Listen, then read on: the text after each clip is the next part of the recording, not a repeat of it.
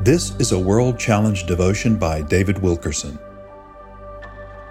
Keeping God's Favor and Blessings.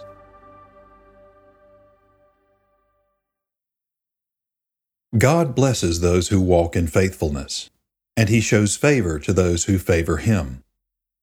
How do people lose the blessing and favor of God?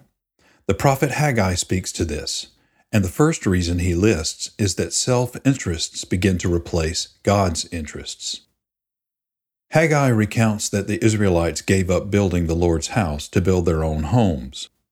This was 68 years after Solomon's temple was destroyed.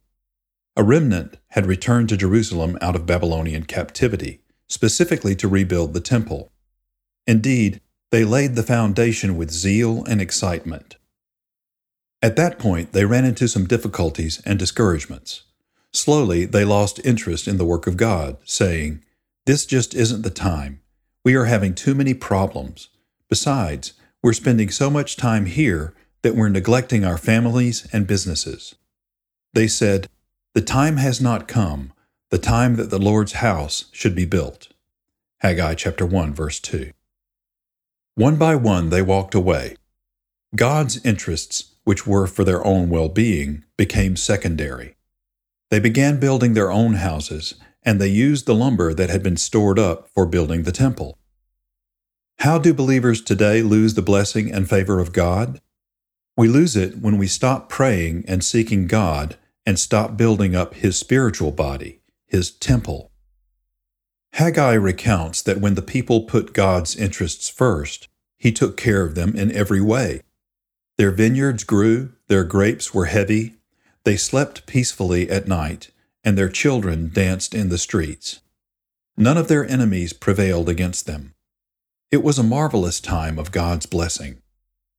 The blessings stopped when the people became absorbed in themselves. This is what is happening today. Our world is consumed with pride, personal ambition, and self-will.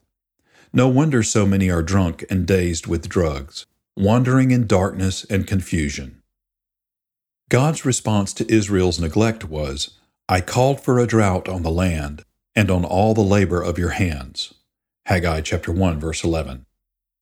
He was saying, if you begin to neglect your souls and turn to material things, you will end up joyless, dissatisfied, empty, and dry. I want you to put my interests first so I can again bless and favor you. World Challenge: Transforming Lives Through the Message and Mission of Jesus Christ. Visit us online at worldchallenge.org.